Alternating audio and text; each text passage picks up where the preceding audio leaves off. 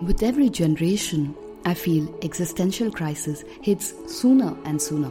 It hit around 23-24 for me, and it took me by a storm. So if you find yourself asking the big questions, what am I here to do?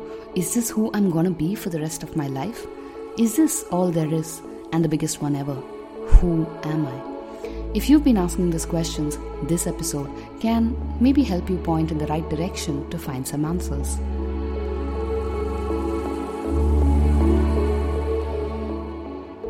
Hello and welcome back to the Deep Dive series on the Being Miraculous podcast, and I'm your host and self-awareness coach Shweta Shivraman, here to help you ask the right questions.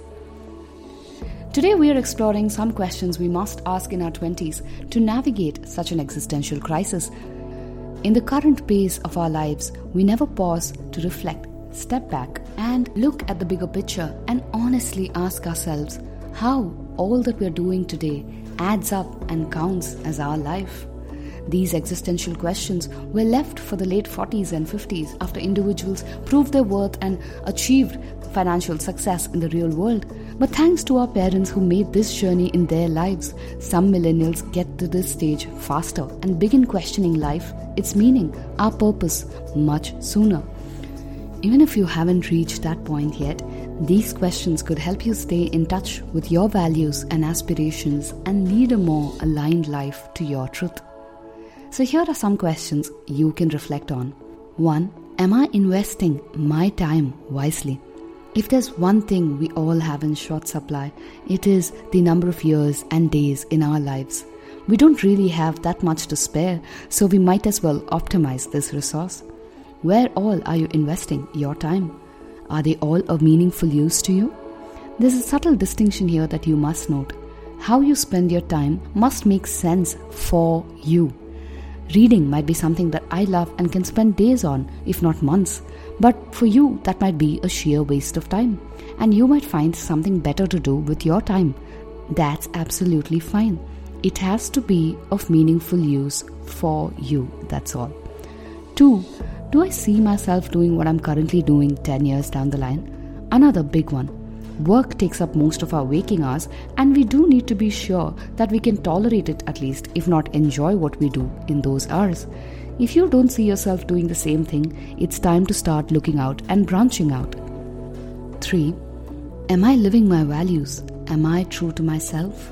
Am I bringing my whole self to all that I'm engaging in? Your fulfillment comes from being true to yourself. If you believe in something and are doing the exact opposite in work or life, it will pinch your subconscious, maybe a few years later if not now. So take time to spell out your values, identify which aspect of your life is not fully aligned to it, and start correcting things there. 4. Am I truly happy and raring to go every single morning? What truly is the point of life if we cannot enjoy the gift of life itself? This question might be uncomfortable to most, but try answering as honestly as possible. And look at what you do on days you are excited to get started with. They could give you some insights on what you should be doing instead. And lastly, what can I change in my current life to be more aligned with who I am and what matters most to me?